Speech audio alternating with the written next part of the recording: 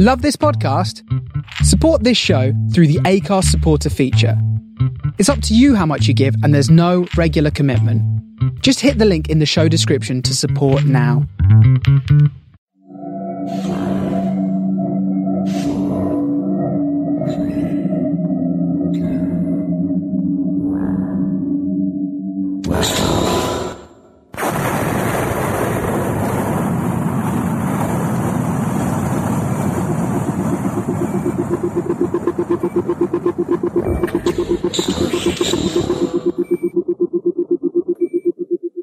This is the Starship Sofa. Everybody, welcome.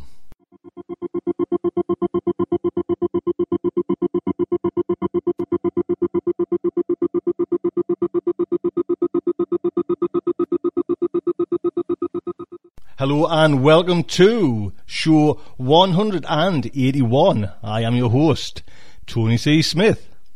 So I hope everyone is fine and dandy. Yes, spring has arrived here now. We are in bloom. Lovely. Listen, I'll tell you what's coming up in today's show. We have some news on Starship Sofa Stories Volume 3. We have a fact article on everything with Morgan Saletta. Main fiction comes from Adam Troy Castro. Then we have film talk with someone new this month, Dennis Lane. I'll give you a little heads up what's going on there. Then we have Michael Swanwick's How to Run a Con, Part 5. That is Starship Sofa's show 181. Let's jump in with some news.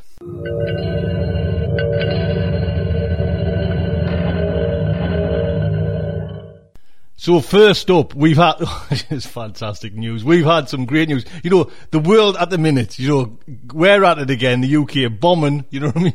We're there bombing the hell out of people. And all that kind of horrible thing going on in the world over at Tokyo, you know, just some scary pictures there. And yet there was one man out there who has done the honourable thing there. The man has... Just fantastic news. John Joseph Adams has proposed to Christy Yant. He got down on one knee. What a guy, what a hero, and has asked Christy to marry him, and Christy has said yes. Isn't that fantastic news? John Joseph Adams and Christy Yant. That's just fantastic news. If you go over to John's site, he's got like how he kind of set everything up. Honestly, it's so romantic and so nice. They've got these little wish boxes that, this is Christy, puts her little wishes inside these little boxes that she makes up. And John made one of these up as well, and like say, his grandma, I think it was grandma's ring as well, and like took him to a special place and got down on one knee. That doesn't happen no more, you know what I mean? That's love. My God. Honestly, you too. That's fantastic news. Thank you so much for sharing that with the world as well. What amazing people. Excellent. And actually, today's story, and it's all thanks to John as well, because we were talking when I had John on the phone about, you know, the Lightspeed magazine and his new magazine, Fantasy magazine. You know, we mentioned that Adam Troy Castro Lightspeed, you know, he's up for a Nebula award. John's let us kindly play this story, Avi's. And it's Christy that's narrated as well, so a little bit of engagement present for all. Thank you very much, you two. That's just amazing news. Yep, totally amazing news. Another heads up, just to let you know, the very first Blood and Chrome podcast hit the airwaves, and download figures are stunning. Do you know what I mean? It's like, in the first week, it's actually the first few days, because it hasn't really been a week yet. It's wow, you know what I mean? I don't know if that's like everyone listen to it and go, oh, what a file. But please head over there. If you want to just listen to two lads talk about everything Battlestar Galactic-ish, you know, it's myself and Dolan Williams ramble on about everything Battlestar Galactica, the new Blood and Chrome TV programme that's coming on. Hopefully that's coming into a kind of season or a series. And anything, basically as well, anything TV related. You know, most people know I'm a big Red Dwarf fan, and I'm sure, you know, Dylan is there. Dylan, sorry, get that right, is as well. And we'll be hitting all things, topics, you know, Fringe as well, and everything like that. So if you like more of a TV slant to your shows, come over to bloodandchromepodcast.com.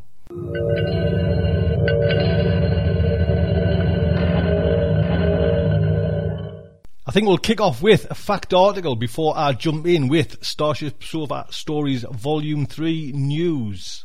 But first off, that man himself, Morgan Saletta, with his everything. Morgan, sir.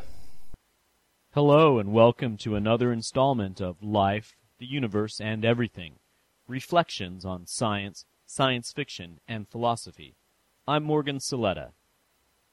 In the last couple of installments, I have been exploring the theme of science fiction's reflective nature using the image of a hall of mirrors.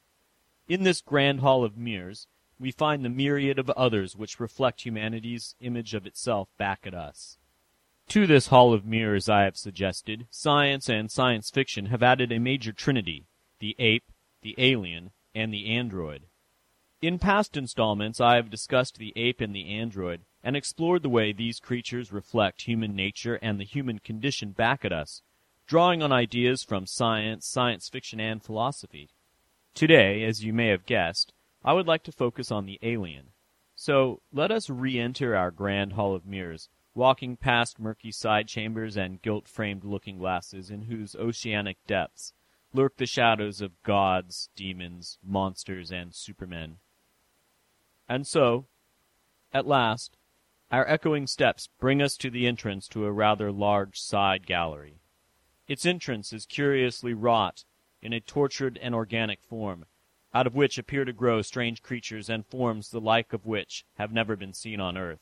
Standing back, we see that the entrance is in fact in the shape of a gate, sculpted in a hybrid style lying somewhere between H.G. Geiger's monstrous organic architectures and the exuded forms of Rodin's The Gates of Hell. Entering the chamber, we find it lit with a lurid and strangely pulsating light, whose origin is surely not terrestrial. Looking at our hands, we see our skin has taken on a strange purple tint. Strange and exotic music fills our ears, and yet we recognize it. It is the theme from the film The Forbidden Planet, a strange electronic concoction by Lewis and B.B. Barron, of which David Bradshaw spoke to us about in Tau City Radio, a wonderful feature of StarShipSofa.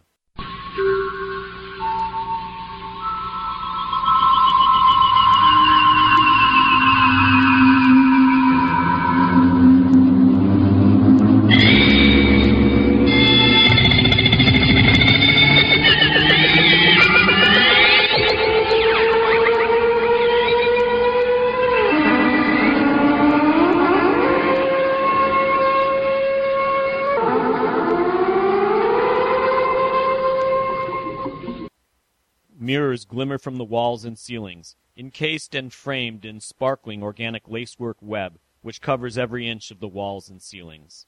In the mirrors, large and small on the wall, we see here the huge metal tripods of H.G. Wells' The War of the Worlds, wreaking havoc in the British countryside. There we see the strange herd-like and elephantine Fifth from Larry Niven and Jerry Pournelle's Footfall, and 100 other scenes of alien invasion and conquest. In another flickering surface, we see the strangely comforting image of the Fuzzies from H. Beam Piper's The Adventures of Little Fuzzy.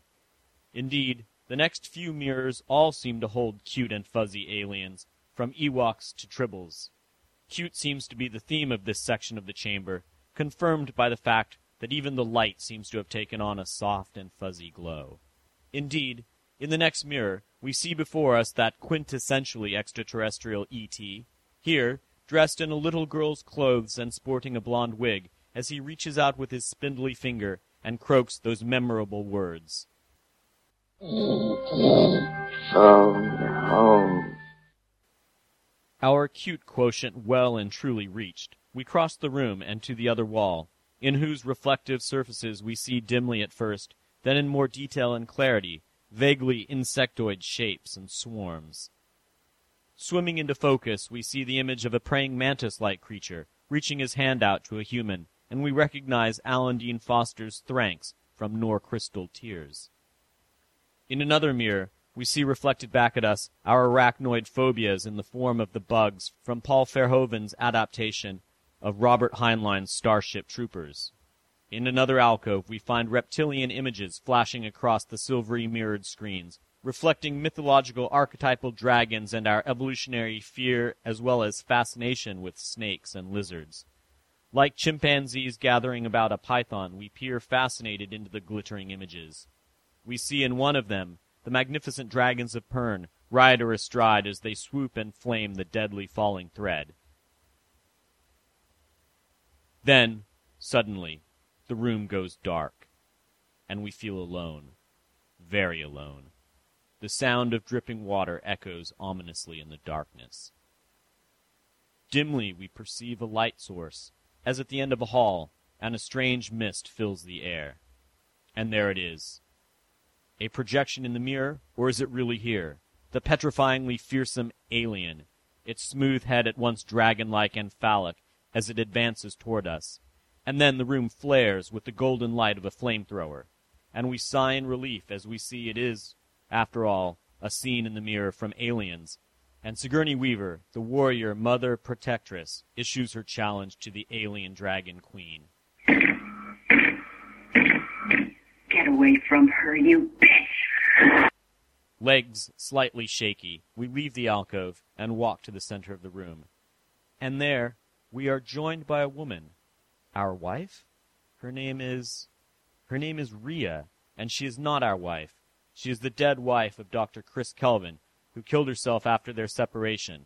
And looking down, we see that the floor is gone, and far, far below us, we see the shimmering, rippling ocean thoughts of Stanislaus Lem's sentient planet in his 1961 novel, Solaris. Blinking away the vertigo, the floor returns. We are about to leave, overwhelmed with the alienness of the place, when a shaft of glimmering light appears in the middle of the room, and the form of a man begins to appear. Ha! A clever projection onto the mirroring surface of floating aluminum dust, we think to ourselves. And yes, there he is, that best known, perhaps, of all aliens, Spock, from Gene Roddenberry's Star Trek. He cocks one questioning eyebrow and raises his hand to us in Vulcan greeting. This, ladies and gentlemen, is the alien in the looking glass. One of the most frequent settings in science fiction is the alien world, be it Mars or a gas giant orbiting a distant star, and one of the most common characters is the alien, whether it be Zaphod Beeblebrox, Spock, or the sentient planet Solaris. Sometimes these alien worlds and alien creatures represent real and scientifically plausible efforts on the part of writers to imagine what might be out there. Much of the time, though, they are also, and often entirely, a device, a mirror. A mirror by which the author, screenwriter, director, or producer can reflect back at us their take on the human condition and human nature. In that quintessential of alien invasion stories, for example, H.G. Wells' War of the Worlds, the aliens, the Martians, are in fact a reflection of British imperial power, backed by its technological superiority, and, in Wells' view, the terrible wrong it was perpetrating against colonial peoples. Spock, half human, half Vulcan, is a penetrating commentator on human society and human characteristics. Despite his occasional slips, he is the epitome of the rational, indeed logical being. However, as McCoy and Jim frequently point out, logic is often not enough, and intuition and emotion are also indispensable for understanding the world, particularly a world full of emotional beings. Take, for example, this typical scene in an otherwise forgettable episode, Galileo 7, in which McCoy berates Spock for misjudging their enemy's response to an attack. Well, Mr. Spock, they didn't stay frightened very long, did they? Most illogical reaction. When we demonstrated our superior weapons, they should have fled. You mean they should have respected us? Of course. Mr. Spock, respect is a rational process. Did it ever occur to you they might react emotionally? With anger? Doctor, I'm not responsible for their unpredictability. They were perfectly predictable.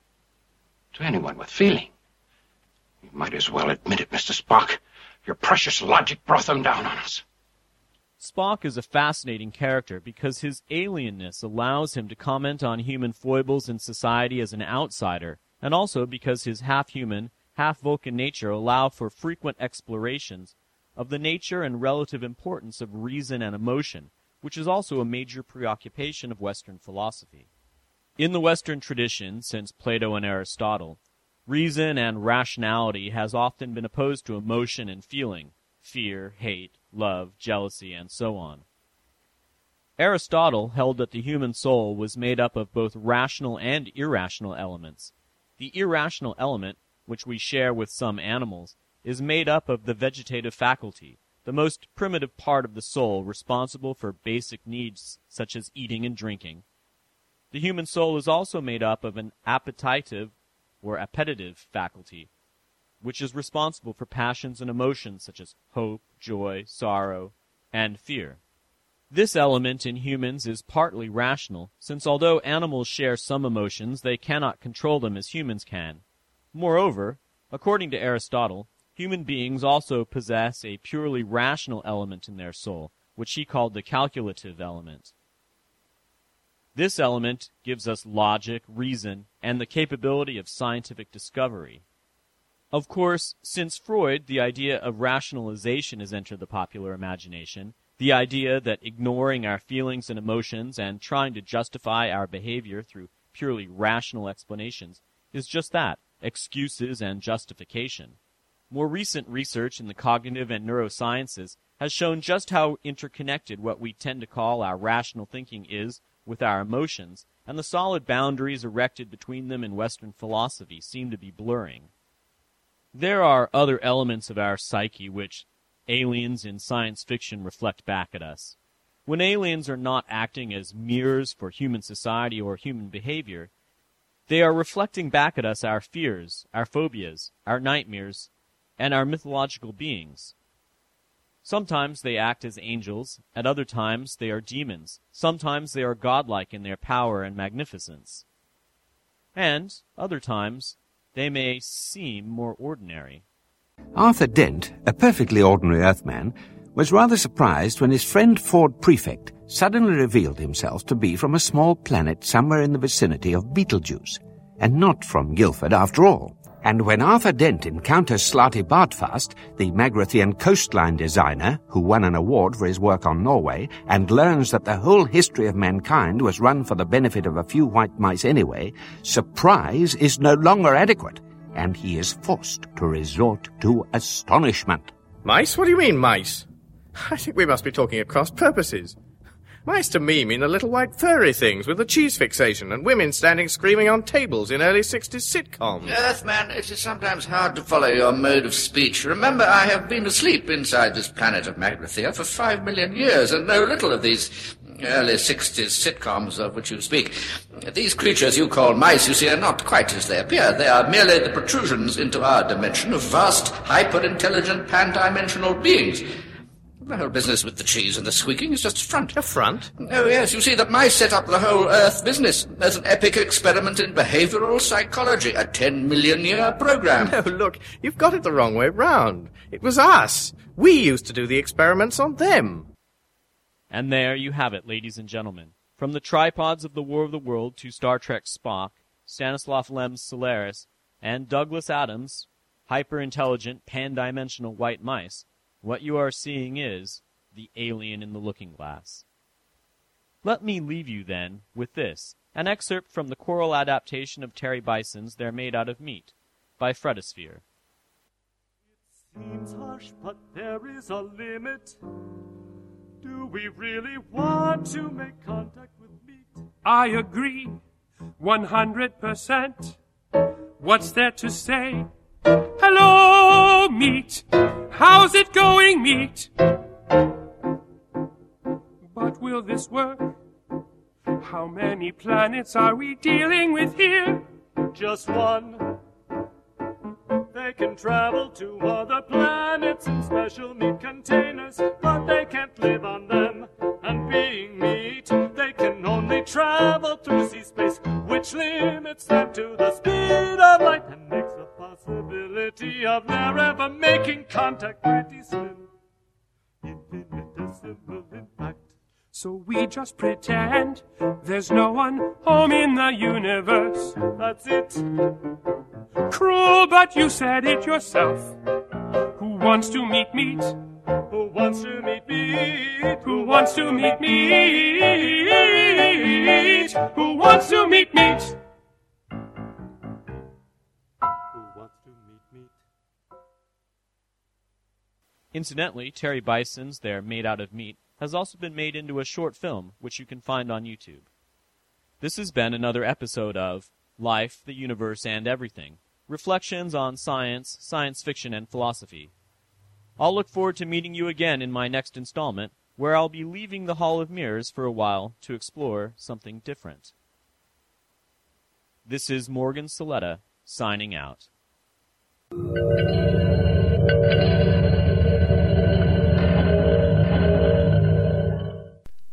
There you go. Thank you so much, Morgan. A star. I'll put a link on the Morgan site. Please do go over there and say hello.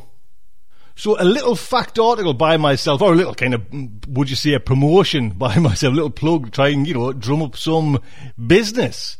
We are launching, we are basically launching StarShipSofa Stories Volume 3, the making of. This is going to be in the holodeck part of StarShipSofa. So if anybody wants to come along and sign up for StarShipSofa Volume 3, the making of, this is where there'll be myself, Dee and Ben Wooten will get together once a month for 6 months and really put together the making of Volume 3. So you'll be it's like a live, like I say, probably 6 shows interactive where we'll actually take on board some of your suggestions, how to put the book together, maybe even some ideas on writers, because that's it's actually strange. Since I've been doing this, like Volume 1, Volume 2, Volume 3 come along, and I've been kind of prepping a couple of writers, and straight away, bang, bang, bang, yes, Tony, I'll be on. So it's really nice that, but we need some ideas for writers as well. And part of this, the making of, is to get some, two-way back and forward kind of feel for the book and feel for the writers who you might like in there. So that's going to be one of the things that's going to happen in there. I'll give you like a heads up what you get for your money, for a better description. There's 2 tickets for sale. There's the paperback ticket for sale and there's a hardback ticket for sale.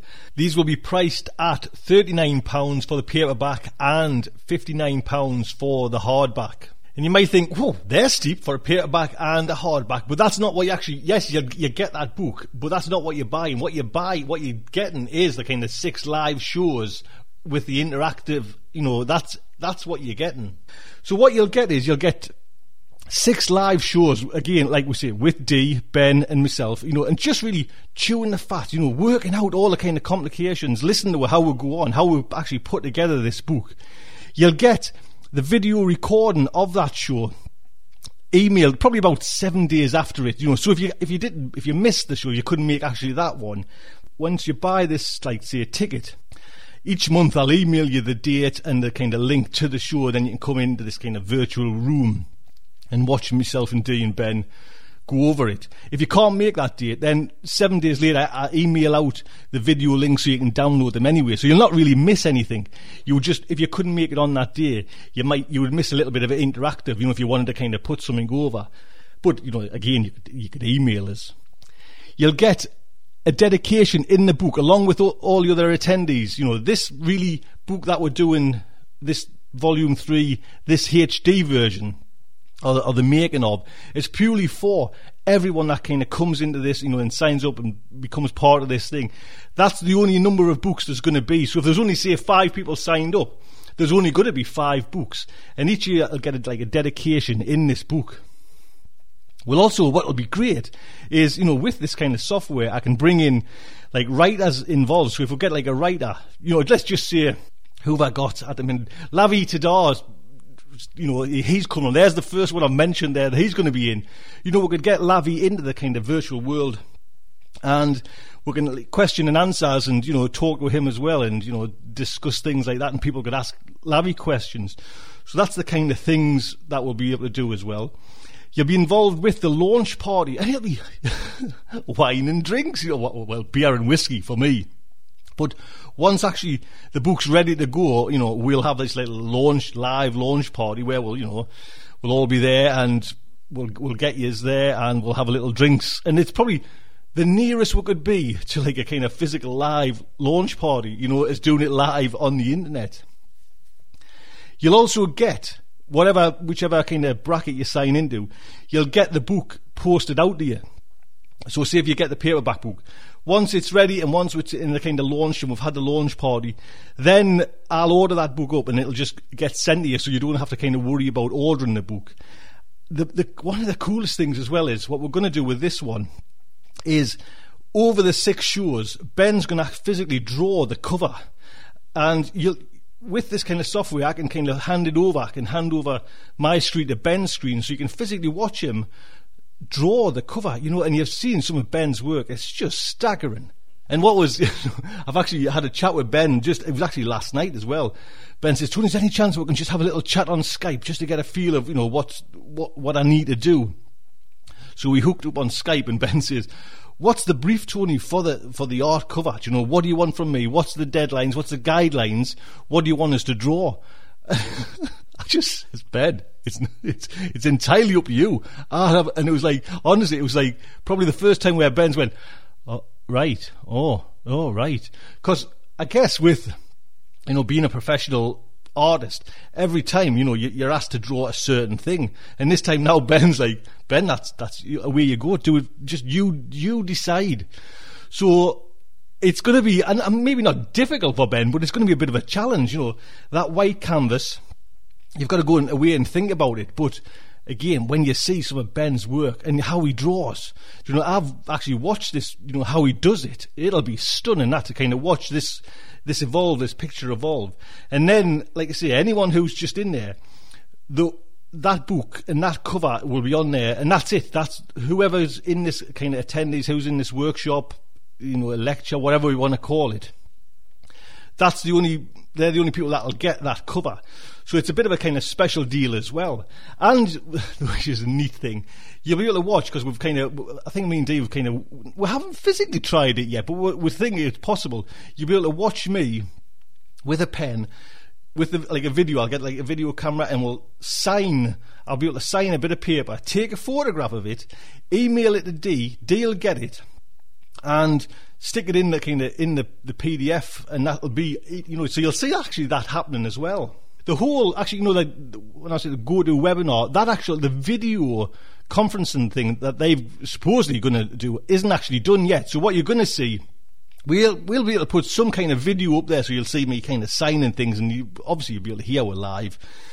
And we'll get D on, but we've actually tried it with the normal video. And yes, it's fine, but it's not this HD version. They still haven't released that, you know what I mean? So we're just waiting on that.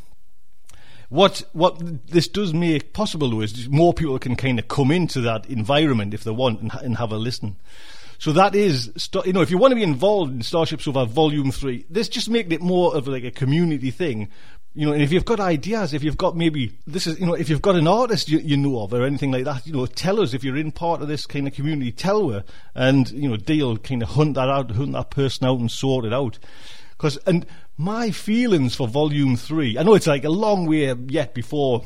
This is the kind of the planning stage that's got to go into the work that produces the book at the end, October, November. I would like it even chunky, more writers in. I think Dee mentioned we might have had maybe 20 people in last time.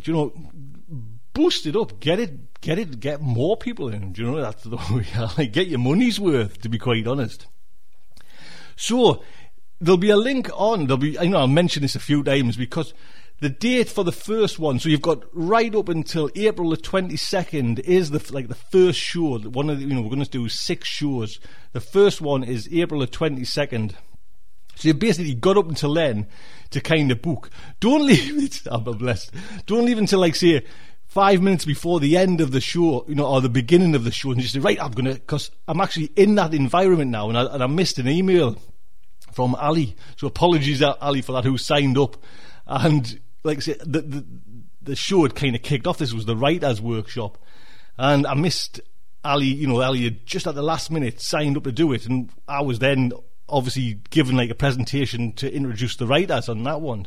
So don't leave it right to the last minute, but we're there on the day. You can sign up right up until the day. So April the 22nd is the kind of first kick-off day, so you've got plenty of time. So I will put links on and everything like that, and then we'll have a bit of a build-up each week until Volume 3, the making of, is launched.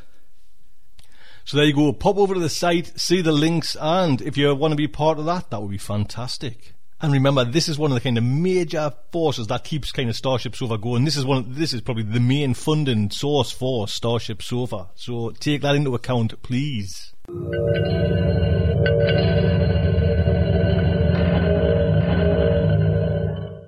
Next up on Starship Sofa, we have the main fiction by Adam Troy Castro. Now, this story first appeared in Lightspeed magazine, and it got picked up in the Nebula Awards it's nominated for a Nebula Award. It's Arvies by Adam Troy Castro. And, a heads up as well, Hugo's, we haven't got long for the Hugo Awards. It could be in the Hugo Awards as well. So if you're wondering which stories to kind of nominate for the Hugo Awards, there you go. Here's another, potential client. And don't forget little old Starship Sofa for the Hugo's Award. I think it's only about a week away, if that. So get your votes in. And it's narrated by soon-to-be Mrs. Adams. Christy Yant. So the Starship Sofa is very proud to present Arvies by Adam Troy Castro. Statement of intent. This is the story of a mother and a daughter, and the right to life, and the dignity of all living things, and of some souls granted great destinies at the moment of their conception, and of others damned to remain society's useful idiots. Contents. Expect cute plush animals and amniotic fluid, and a more or less happy ending for everybody, though the definition of happiness may depend on the truncated emotional capacity of those unable to feel anything else. Some of the characters are rich and famous, others are underage, and one is legally dead, though you may like her the most of all. Appearance. We first encounter Molly June on her 15th death day, when the monitors in charge of deciding such things declare her safe for passengers. Congratulating her on completing the only important stage of her development, they truck her in a padded skimmer to the RV showroom where she is claimed, right away, by one of the living.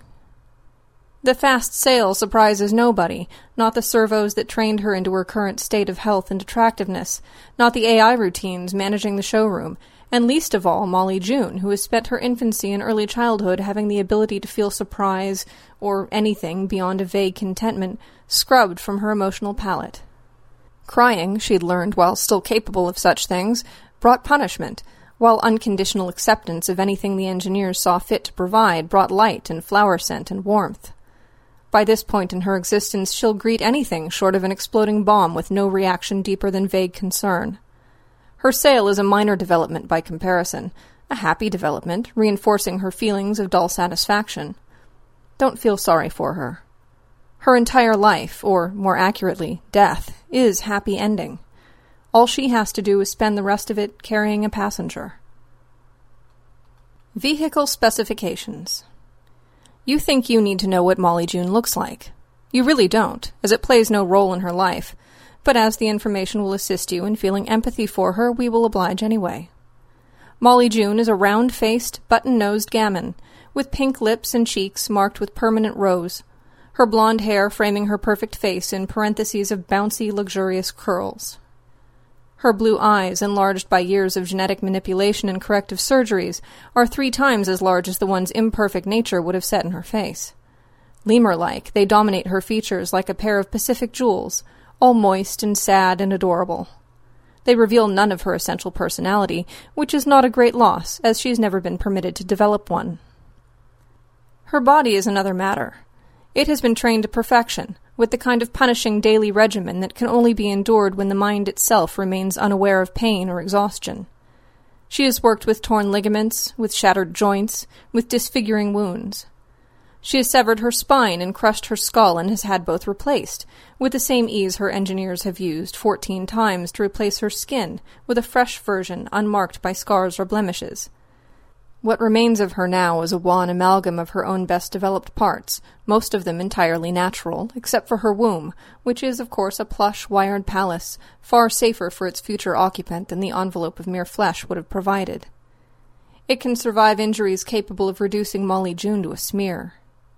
In short, she is precisely what she should be, now that she's 15 years past birth, and, therefore, by all standards known to modern civilized society, dead.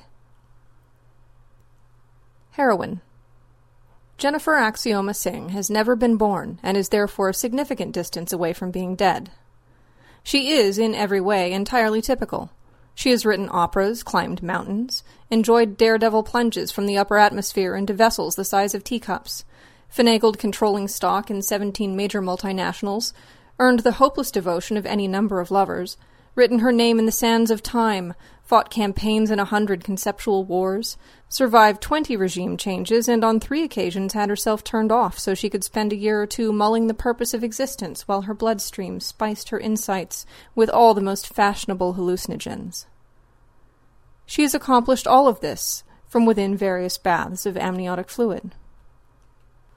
Jennifer has yet to even open her eyes, which have never been allowed to fully develop past the first trimester, and which still, truth be told, resemble black marbles behind lids of translucent onion skin. This doesn't actually deprive her of vision, of course. At the time she claims Molly June as her RV, she's been indulging her visual cortex for 70 long years, zipping back and forth across the solar system, collecting all the tourist chits one earns for seeing the wonders of modern-day humanity, from the scrimshaw carving her immediate ancestors made of Mars to the radiant face of unborn Jesus shining from the artfully reconfigured multicultural atmosphere of Saturn. She has gloried in the catalog of beautiful sights provided by God and all the industrious living people before her. Throughout all this, she has been blessed with vision far greater than any we will ever know ourselves, since her umbilical interface allows her sights capable of frying merely organic eyes, and she's far too sophisticated a person to be satisfied with the banal limitations of the mere visual spectrum.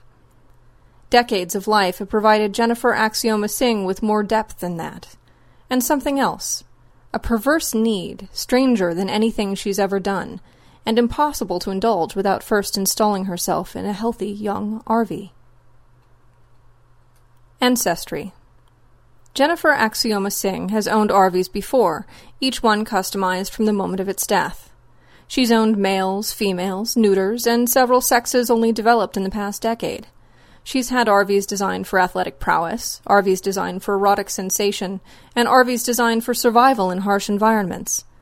She's even had one RV with hypersensitive pain receptors, that during a cold and confused period of masochism. The last one before this, who she still misses and sometimes feels a little guilty about, was a lovely girl named Peggy Sue, with a metabolism 6 times baseline normal and a digestive tract capable of surviving about 100 separate species of nonstop abuse. Peggy Sue could down mountains of exotic delicacies without ever feeling full or engaging her gag reflex, and enjoyed taste receptors directly plugged into her pleasure centers. The slightest sip of coconut juice could flood her system with tidal waves of endorphin-crazed ecstasy. The things chocolate could do to her were downright obscene. Unfortunately, she was still vulnerable to the negative effects of unhealthy eating, and went through 4 liver transplants and 6 emergency transfusions in the first 10 years of Jennifer's occupancy. The cumulative medical effect of so many years of determined gluttony mattered little to Jennifer Axioma Singh, since her own caloric intake was regulated by devices that prevented the worst of Peggy Sue's excessive consumption from causing any damage on her side of the uterine wall. Jennifer's umbilical cord passed only those compounds necessary for keeping her alive and healthy. All Jennifer felt, through her interface with Peggy Sue's own sensory spectrum, was the joy of eating. All she experienced was the sheer, overwhelming treasury of flavor. And if Peggy Sue became obese and diabetic and jaundiced in the meantime, as she did, enduring her last few years as Jennifer's RV as an immobile mountain of reeking flab, with barely enough strength to position her mouth for another bite, then that was inconsequential as well, because she had progressed beyond prenatal development, and had therefore passed beyond that stage of life where human beings can truly be said to have a soul. Philosophy. Life, true life, lasts only from the moment of conception to the moment of birth. Jennifer Axioma Singh subscribes to this principle, and clings to it in the manner of any concerned citizen aware that the very foundations of her society depend on everybody continuing to believe it without question. But she is capable of forming attachments, no matter how irrational, and she therefore felt a frisson of guilt once she'd decided she'd had enough, and the machines performed the cesarean section that delivered her from Peggy Sue's pliant womb. After all, Peggy Sue's reward for so many years of service, euthanasia, seemed so inadequate, given everything she'd provided. But what else could have provided fair compensation, given the shape Peggy Sue was in by then? Surely not a last meal. Jennifer Axioma Singh, who had not been able to think of any alternatives, brooded over the matter until she came to the same conclusion always reached by those enjoying lives of privilege, which is that such inequities are all for the best, and that there wasn't all that much she could do about them anyway. Her liberal compassion had been satisfied by the heartfelt promise to herself that if she ever bought an RV again, she would take care to act more responsibly. And this is what she holds in mind as the interim pod carries her into the gleaming white expanse of the very showroom where 15-year-old Molly June awaits a passenger. Installation. Molly June's contentment is like the surface of a vast Pacific Ocean, unstirred by tide or wind. The events of her life plunge into that mirrored surface without effect, raising nary a ripple or storm. It remains unmarked even now as the anesthetician and obstetrician mechs emerge from their recesses to guide her always unresisting form from the waiting room couch where she'd been left earlier this morning to the operating theater where she'll begin the useful stage of her existence. Speakers in the walls calm her further with an arrangement of melodious strings designed to override any unwanted emotional static.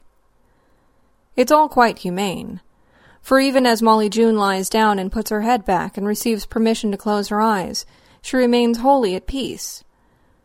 Her heartbeat does jog a little, just enough to be noted by the instruments, when the servos peel back the skin of her abdomen, but even that instinctive burst of fear fades with the absence of any identifiable pain. Her reaction to the invasive procedure fades to a mere theoretical interest, akin to what Jennifer herself would feel regarding gossip about people she doesn't know living in places where she's never been. Molly June drifts, thinks of blue waters and bright sunlight, misses Jennifer's installation inside her and only reacts to the massive change in her body after the incisions are closed and Jennifer has recovered enough to kick. Then her lips curl in a warm but vacant smile. She is happy. RVs might be dead, in legal terms, but they still love their passengers. Ambition. Jennifer doesn't announce her intentions until 2 days later, after growing comfortable with her new living arrangements. At that time, Molly June is stretched out on a lounge on a balcony overlooking a city once known as Paris, but which has undergone perhaps a dozen other names of fleeting popularity since then. At this point, it's called something that could be translated as Eternal Night, because its urban planners have noted that it looks best when its towers were against a backdrop of darkness, and therefore arranged to free it from the sunlight that previously diluted its beauty for half of every day. The balcony, a popular spot among visitors, is not connected to any actual building. It just sits, like an unanchored shelf, at a high altitude calculated to showcase the lights of the city at their most decadently glorious. The city itself is no longer inhabited, of course.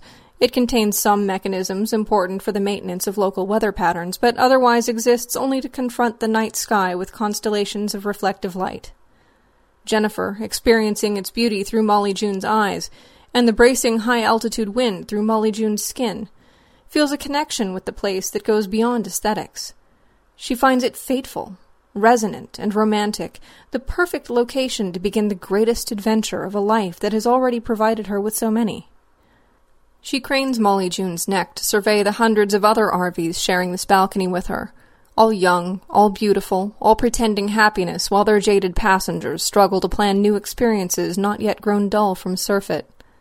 She sees RVs drinking, RVs wrestling, RVs declaiming vapid poetry, RVs coupling in 3s and 4s, RVs colored in various shades, fitted to various shapes and sizes, pregnant females and impregnated males, all sufficiently transparent to a trained eye like Jennifer's, for the essential characters of their respective passengers to shine on through. They all glow from the light of a moon that is not the moon, as the original was removed some time ago, but a superb piece of stagecraft designed to accentuate the city below to its greatest possible effect. Have any of these people ever contemplated a stunt as over-the-top creative as the one Jennifer has in mind? Jennifer thinks not. More, she is certain not. She feels pride, and her RV Molly June laughs with a joy that threatens to bring the unwanted curse of sunlight back to the City of Lights. And for the first time she announces her intentions out loud, without even raising her voice, aware that any words emerging from Molly June's mouth are superfluous, so long as the truly necessary signal travels the network that conveys Jennifer's needs to the proper facilitating agencies. None of the other RVs on the balcony even hear Molly June speak, but those plugged in hear Jennifer speak the words destined to set off a whirlwind of controversy. I want to give birth.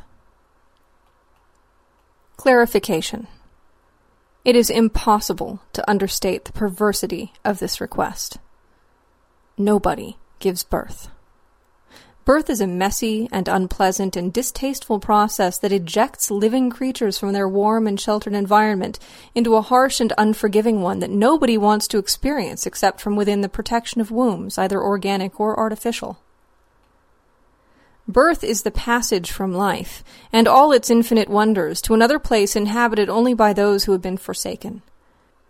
It's the terrible ending that modern civilization has forestalled indefinitely, allowing human beings to live within the womb without ever giving up the rich opportunities for experience and growth.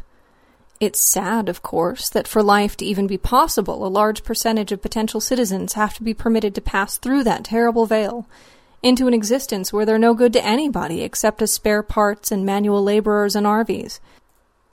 But there are peasants in even the most enlightened societies doing the hard work, so the important people don't have to. The best any of us can do about that is appreciate their contribution while keeping them as complacent as possible. The worst thing that could ever be said about Molly June's existence is that when the nurseries measured her genetic potential, found it wanting, and decided she should approach birth unimpeded, she was also humanely deprived of the neurological enhancements that allow first-trimester fetuses all the rewards and responsibilities of citizenship. She never developed enough to fear the passage that awaited her, and never knew how sadly limited her existence would be. She spent her all-too-brief life in utero, ignorant of all the blessings that would forever be denied her, and has been kept safe and content and happy and drugged and stupid since birth. After all, as a wise person once said, it takes a perfect vassal to make a perfect vessel. Nobody can say that there's anything wrong about that, but the disposition of people like her that makes the lives of people like Jennifer Axioma Singh possible remains a distasteful thing decent people just don't talk about. Jennifer's hunger to experience birth from the point of view of a mother, grunting and sweating to expel another unfortunate like Molly June out of the only world that matters, into the world of cold slavery, thus strikes the vast majority as offensive, scandalous, unfeeling, selfish, and cruel. But since nobody has ever imagined a citizen demented enough to want such a thing, nobody has ever thought to make it against the law. So the powers that be indulge Jennifer's perversity, while swiftly passing laws to ensure that nobody will ever be permitted such license ever again. And all the machinery of modern medicine is turned to the problem of just how to give her what she wants. And, before long, wearing Molly June as proxy, she gets knocked up. Implantation. There is no need for any messy copulation. Sex, as conducted through RVs, still makes the world go round, prompting the usual number of bittersweet affairs, tempestuous breakups, turbulent love triangles, and silly love songs. In her younger days, before the practice palled out of sheer repetition, Jennifer had worn out several RVs fucking like a bunny. But there has never been any danger of unwanted conception at any time, not with the only possible source of motile sperm being the nurseries that manufacture it as needed without recourse to nasty, antiquated testes. These days, zygotes and embryos are the province of the assembly line.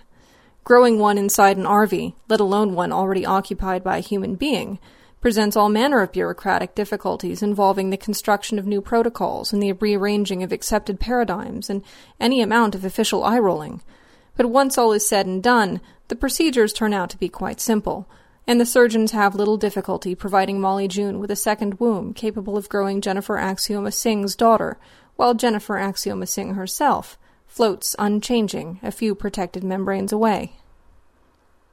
Unlike the womb that houses Jennifer, this one will not be wired in any way. Its occupant will not be able to influence Molly June's actions or enjoy the full spectrum of Molly June's senses. She will not understand, except in the most primitive, undeveloped way, what or where she is or how well she's being cared for. Literally next to Jennifer Axioma Singh, she will be, by all reasonable comparisons, a mindless idiot, But she will live and grow for as long as it takes for this entire perverse whim of Jennifer's to fully play itself out. Gestation 1. In the months that follow, Jennifer Axioma Singh enjoys a novel form of celebrity. This is hardly anything new for her, of course, as she has been a celebrity several times before, and if she lived her expected lifespan, expects to be one several times again. But in an otherwise unshockable world, she has never experienced or even witnessed that special, nearly extinct species of celebrity that comes from eliciting shock, and which was once best known by the antiquated term notoriety. This she glories in. This she milks for every last angstrom. This she surfs like an expert, submitting to countless interviews, constructing countless bon mots, pulling every string capable of scandalizing the public. She says, I don't see the reason for all the fuss. She says, people used to share wombs all the time. She says, it used to happen naturally with multiple births, 2 or 3 or even 4 or even 7 of us, crowded together like grapes, sometimes absorbing each other's body parts like cute young cannibals. She says, I don't know whether to call what I'm doing pregnancy or performance art. She says, don't you think Molly June looks special? Don't you think she glows? She says, when the baby's born, I may call her Halo. She says, no, I don't see any problem with condemning her to birth. If it's good enough for Molly June, it's good enough for my child.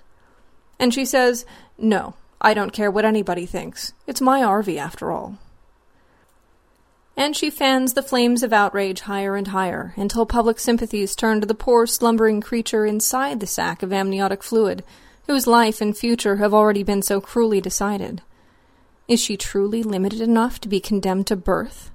Should she be stabilized and given her own chance at life before she's expelled, sticky and foul, into the cold, harsh world, inhabited only by RVs and machines? Or is Jennifer correct in maintaining the issue subject to a mother's whim? Jennifer says, all I know is that this is the most profound, most spiritually fulfilling experience of my entire life. And so she faces the crowds, real or virtual, using Molly June's smile and Molly June's innocence, daring the analysts to count all the layers of irony. Gestation 2. Molly June experiences the same few months in a fog of dazed but happy confusion, aware that she's become the center of attention, but unable to comprehend exactly why. She knows that her lower back hurts, and that her breasts have swelled, and that her belly, flat and soft before, has inflated to several times its previous size. She knows that she sometimes feels something moving inside her, that she sometimes feels sick to her stomach, and that her eyes water more easily than they ever have before, but none of this disturbs the vast, becalmed surface of her being. It is all good, all the more reason for placid contentment. Her only truly bad moments come in her dreams, when she sometimes finds herself standing on a gray, colorless field, facing another version of herself, half her own size. The miniature Molly June stares at her from a distance that Molly June herself cannot cross, her eyes unblinking, her expression merciless. Tears glisten on both her cheeks. She points at Molly June, and she enunciates a single word, incomprehensible in any language Molly June knows, and irrelevant to any life she's ever been allowed to live. Mother. The unfamiliar word makes Molly June feel warm and cold all at once. In her dream she wets herself, trembling from the sudden warmth running down her thighs. She trembles, bowed by an incomprehensible need to apologize. When she wakes, she finds real tears still wet on her cheeks, and real pee soaking the mattress between her legs. It frightens her. But those moments fade. Within seconds, the calming agents are already flooding her bloodstream, overriding any internal storms, removing all possible sources of disquiet, making her once again the obedient RV she's supposed to be.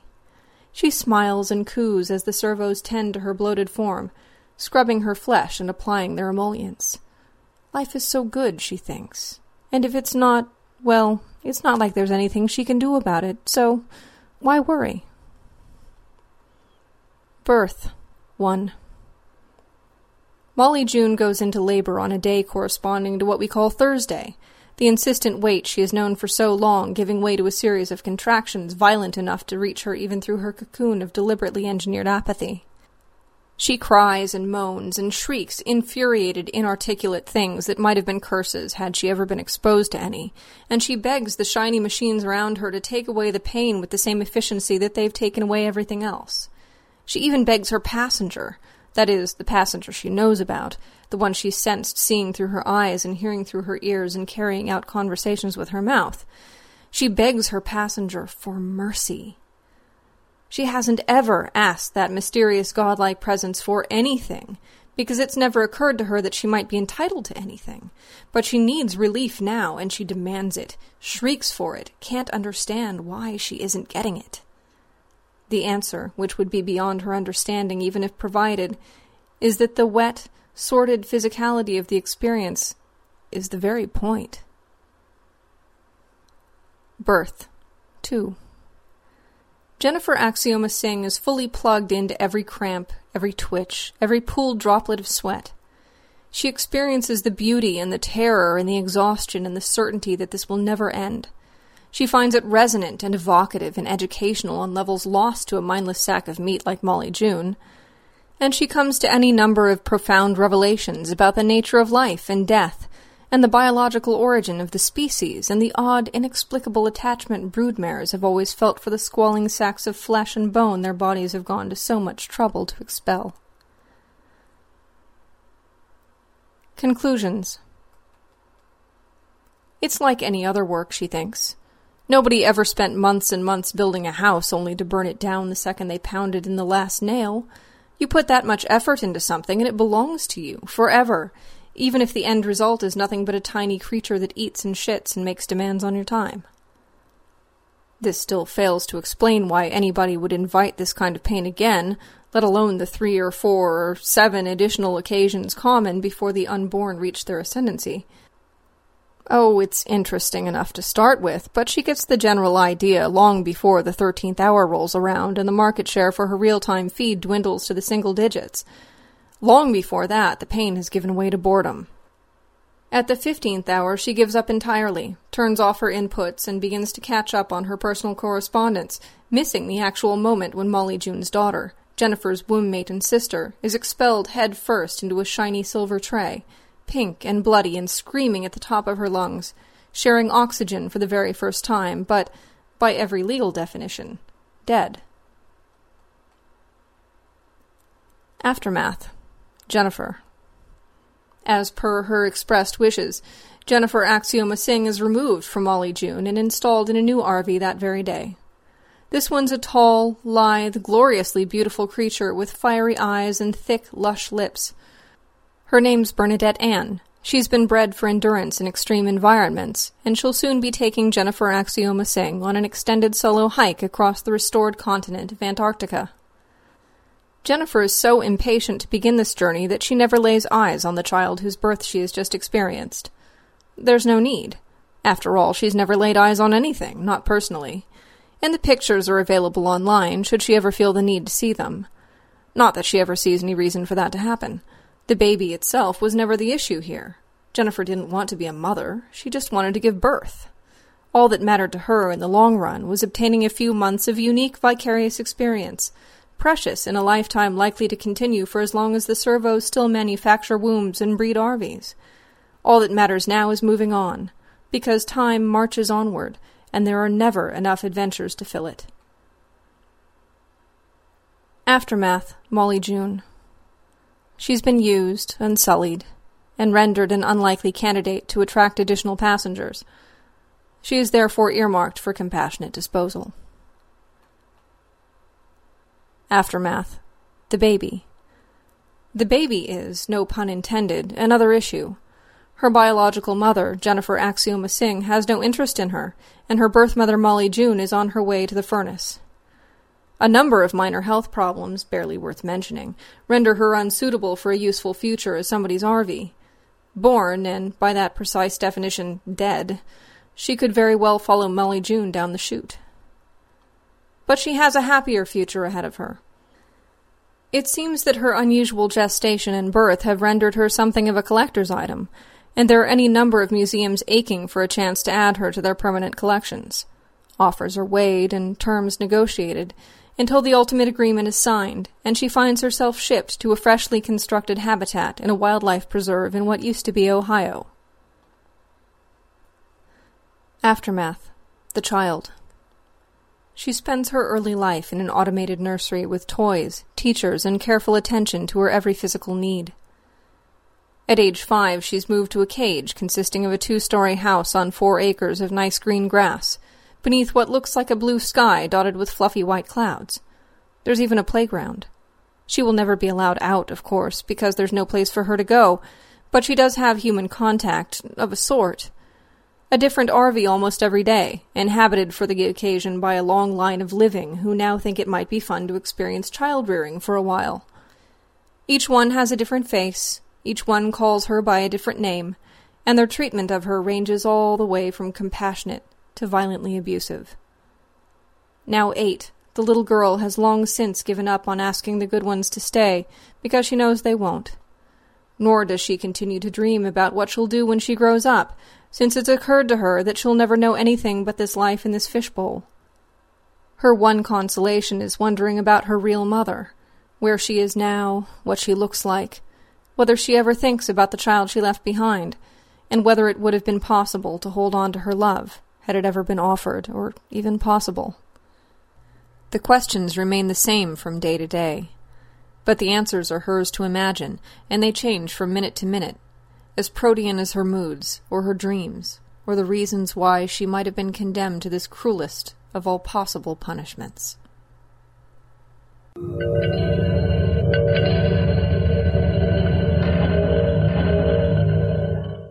There you go. Big thank you to John Joseph Adams allowing Starship Sofa to play that story. And again, well done, yous too. Fantastic news. You just made my day. Excellent. Next up is Film Talk, and it's by Dennis Lane. As you know, normally Rod Barnett takes you down the lane of Film Talk, but Rod is swamped with life in general and has to back out of Film Talk. So I knew Dennis was itching to kind of come on board with some idea, and I says, Dennis, this will be ideal for you. So this is Dennis Lane's first Film Talk. I'll put a link on to Dennis' site. Dennis is slightly, I love this, Dennis Lane was born in the early days of the 60s. Well, I was born in the middle 60s, Dennis, so you're slightly older than me. But I'll put a link on to Dennis' story. He's got books out there, poetry books just being released, short stories. Dennis says he's travelled the world since 1986, living and working in 14 countries, and is now settled in his spiritual home of South Africa. He's worked in the steelworks during the steel strike of the 80s and was a student teacher during the teaching strike of 86. There's a common theme there, you little radical here. Since then, he says he's been followed around the world by coups, earthquakes and hurricanes. It is. If Dennis visits, battle down the hatches. Please pop over to Dennis Lane Books. But we'll hear more of Dennis each and every month. So, Dennis, sir, over to you. On the Beach. A review from the Jacaranda City. Welcome to the first of my short talks on science fiction movies that, whatever their status when they were first released, have somehow slipped into the nether regions of the collective consciousness. I'll be attempting to summarise each movie, and pointing out just why I feel that it's worth searching for these unregarded gems. With the Middle East seemingly heading for greater conflict, death and destruction, and with nuclear reactors in Japan threatening to go into meltdown, my mind was drawn back to a classic movie of the late 1950s, Stanley Kramer's On the Beach. Adapted from Neville Shute's novel, and starring Gregory Peck, Ava Gardner, Anthony Hopkins, and showcasing Fred Astaire in his first dramatic role. An anti-war movie whose key message comes across through observing the details of a range of individual responses to the imminent date with a cloud of radioactive dust. It asks the viewer the question, what would you do if almost everyone in the world were dead, and you knew that you too would be meeting your maker in 5 months' time? Here, we have a scientist who wants to win just one motor race before asphyxiating himself, a naval officer and his wife who take the life of their child and then their own, or the party animal who turns to the bottle and to an affair with a visiting submarine captain before he opts to leave her and die with his crew back home in California. Released the week before Christmas 1959, now that must have cheered up cinema-goers as they contemplated the last-minute search for a Barbie doll or a Corgi Cadillac. The movie was presented as significant by United Artists. In fact, it premiered in 18 cities around the world, including Washington, D.C. and Moscow. As I was only a baby during the Cuban Missile Crisis in 1962, I didn't experience the fear at first hand, but On the Beach gives one a feeling for that era. A trite summary of the plot would be, US submarine arrives in Australia after a nuclear war. Only a few people in Australia and the submariners have survived. Nuclear fallout is on its way, and everyone is going to die. A phantom Morse code message is received, and the submarine investigates, finding that it's a wind-blown Coke bottle in an American power plant that is tapping the transmitter. Submarine returns to Australia a month before the arrival of the deadly cloud. Everyone deals with their own inner devils, and then dies. There, 30 seconds and it's done. But the power of the movie is in the time that it takes to say this. At 2 hours and 14 minutes, it can seem long, but to me, that's the point. You get to see the everyday lives of the characters, even as they deal with the almost unimaginable stress of their situation. And so, when they all face their fate in different ways, they all seem real. In Elizabeth Kubler-Ross's 1969 book, On Death and Dying, she describes the 5 stages of grief: denial, anger, bargaining, depression, and finally, acceptance. I wonder if, a decade before, she watched this film, as it takes the characters through each of the 5 stages as we sit silently watching, wondering what our response would be. In relation to the craft of the film, there are 6 Dutch angle shots peppered throughout the movie, the tilted angle serving to highlight the alienation and disorientation. For example, as Peter and Mary contemplate taking the government-issued suicide pills that will allow them to avoid the lingering death of radiation sickness. Or when Admiral Bridie and his secretary Hosgood drink a toast to a blind, blind world. There are repeated metaphors in the movie. For example, the atomic race is tipped the nod in Dwight Towers, the nuclear submarine's captain's, sailboat race, and in Julian Osborne, the nuclear scientist's, car race, where, no matter how fast the two go, they cannot avoid the nuclear destruction that they have been a part of creating. There has been a lot of discussion over the years of the science in both the novel and the film, around decay rates of radioactive fallout and the level of mixing of the northern and southern hemispheres' weather systems. However, to me, that's incidental. The movie today could be about the last few humans surviving some global ecological catastrophe and waiting to die. The point is that the film is about the humans, about their coming to terms, or not, with their fate, both personal and, for the world watching the movie, political. The final scenes are of an empty and desolate Melbourne with a banner from a religious gathering at the city centre.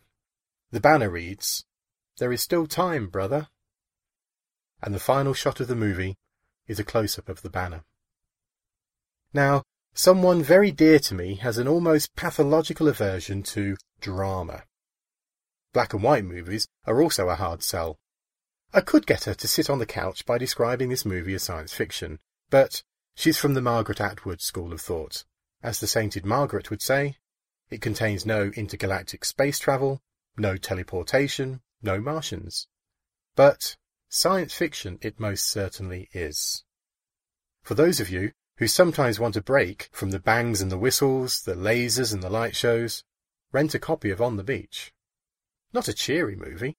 In fact, it left me with that sadness one experiences when watching something terrible and yet inevitable. If a good movie is about producing an emotional reaction, then this is definitely one. So, that's the first of my reviews recorded in the depths of my walk-in closet. It's time now for me to go and watch a movie. Bye. There you go, Dennis, thank you so much. Actually, Dennis has done a narration for StarShipSofa as well, which is probably going to be played at the end of this month. A Will McIntosh story and, a fantastic narrator as well. All-round good guy.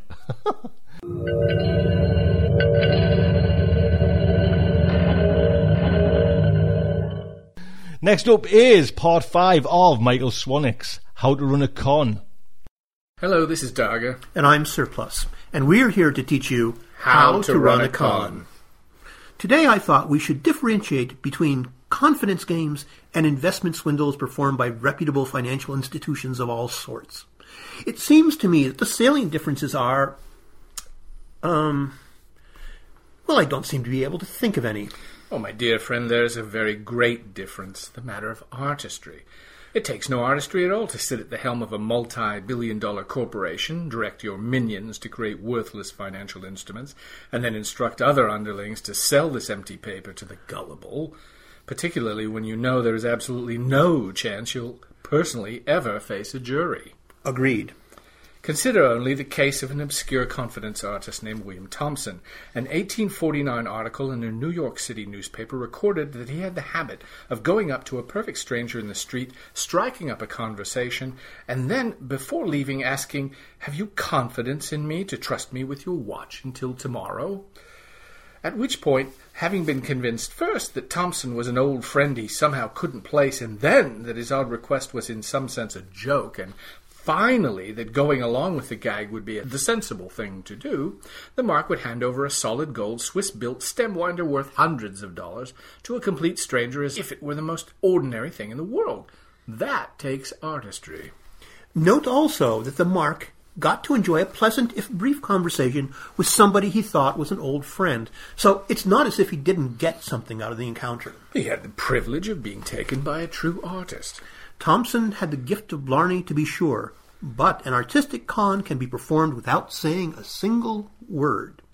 There's a famous case in the 19th century when a deaf mute took advantage of the American government's failure one year to put the words 5 cents on their nickel. The coin had only a large V on it, so that when gilded it looked exactly like a gold $5 coin. The man would go into a tobacconist's, point at a 5-cent cigar, and then slide the gilded nickel across the counter. If he only received a cigar, he left without complaint. But, as often as not, he was given change, which he then absent-mindedly pocketed. That was elegant.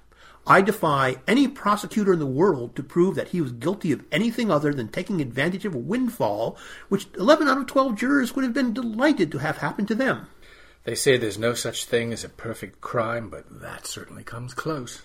The immortal George C. Parker made a living by selling off New York City's public monuments, including Madison Square Garden, the Metropolitan Museum of Art, Grant's Tomb, and the Statue of Liberty. He became an American legend by selling the Brooklyn Bridge. Twice a week. For years.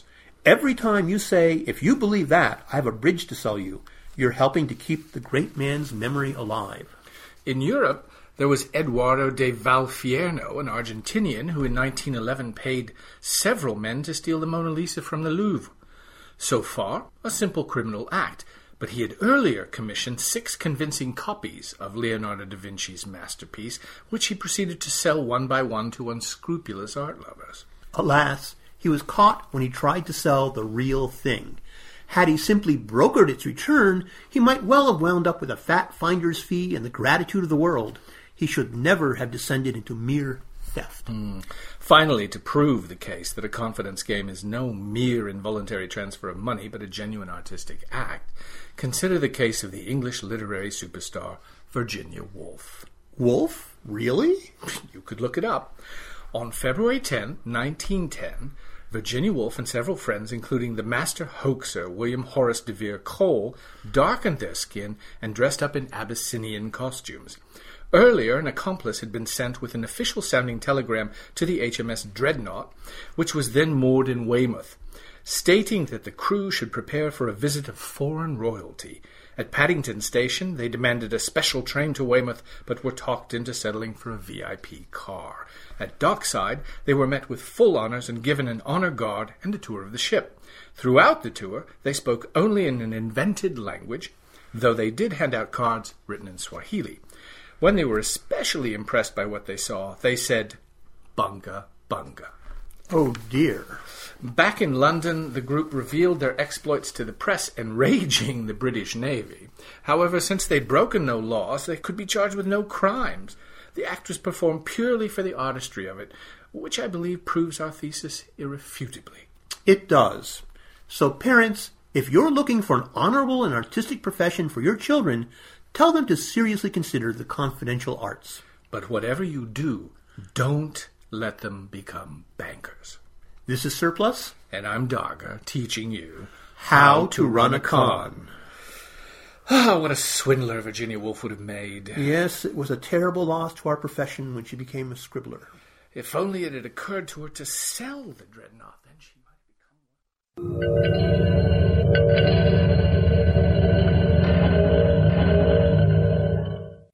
There you go, Michael, thank you so much.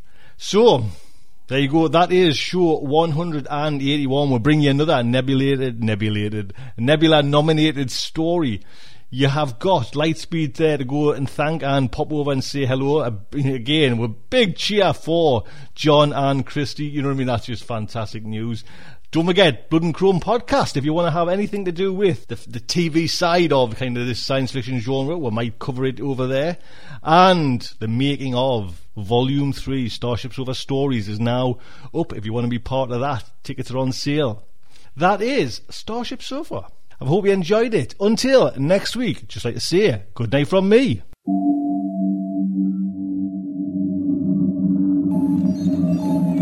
Will our heroes survive this terrible ordeal? Can they win through with their integrity unscathed? Can they escape without completely compromising their honor and artistic judgment? Tune in next week for the next exciting installment of StarShipSofa. Evacuation procedure initiated.